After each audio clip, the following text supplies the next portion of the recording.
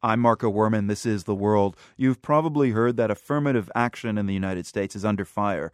The U.S. Supreme Court today heard arguments in a case that centers on the University of Texas and its use of race as a factor in some admission decisions. Critics hope the court will order a rollback on affirmative action policies at universities across the country. This debate over how race should influence the allocation of opportunities in a society is not unique to the U.S. Other countries have come to their own conclusions. We're going to examine how this issue is dealt with in two very different places, France and Brazil. We'll begin with Brazil. Tania Hernandez is a professor of law at Fordham University. She's written on the Huffington Post website about Brazil's recent adoption of a nationwide affirmative action law. Now, Professor, we've seen how the case of Fisher v. Texas has stirred up the debate over affirmative action again in this country. You've looked at affirmative action in Brazil. They've got a new policy. Describe it to us. Well, just this past August, the Brazilian legislation created a law called the Law of Social Quotas. And what it does is it mandates now for public universities to reserve half of all new admission spots, first for Brazilians from public schools.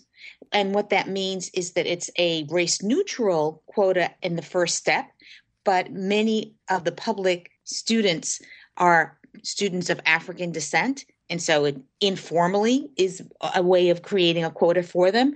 But even after that is done, the new law also sets aside seats for students of African descent in accordance with their population numbers for each of the public university jurisdictions. So depending on if you're in the north or the south, the proportion numbers may be different. And so the amount of seats reserved will vary according to the region of the country that you're in. It seems really progressive, but it also sounds kind of complicated.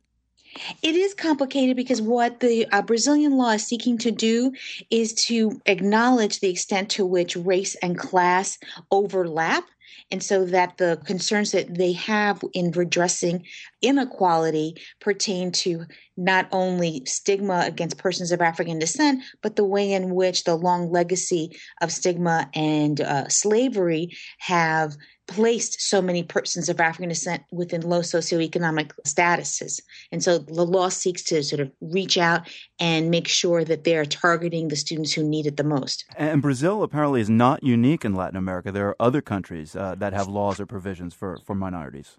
That's correct. Indeed, Colombia, Uruguay, even Ecuador all have some form of program for either scholarships or outright set-asides for students in their public universities as well. Professor, how does your understanding of affirmative action policies around the globe orient your thinking about affirmative action here in the United States? Looking at the rest of the globe, it puts into great relief the extent to which the United States has a very narrow perspective about affirmative action. It thinks in terms of individuals and their individual rights, as opposed to thinking about the ways in which the needs of society at large would benefit from programs of inclusion. And so when we look at the Brazilian context and Colombia and other places, those are nations that are instead very concerned about what the social exclusion of persons of African ancestry means to the entire nation and their ability to be true democracies, as opposed to the particulars of any one individual and their resentment or what have you about being excluded from the university of their choice. Professor Hernandez, very good to speak with you. Thank you. Tania Hernandez, professor of law at Fordham University and the author of Racial Subordination in Latin America.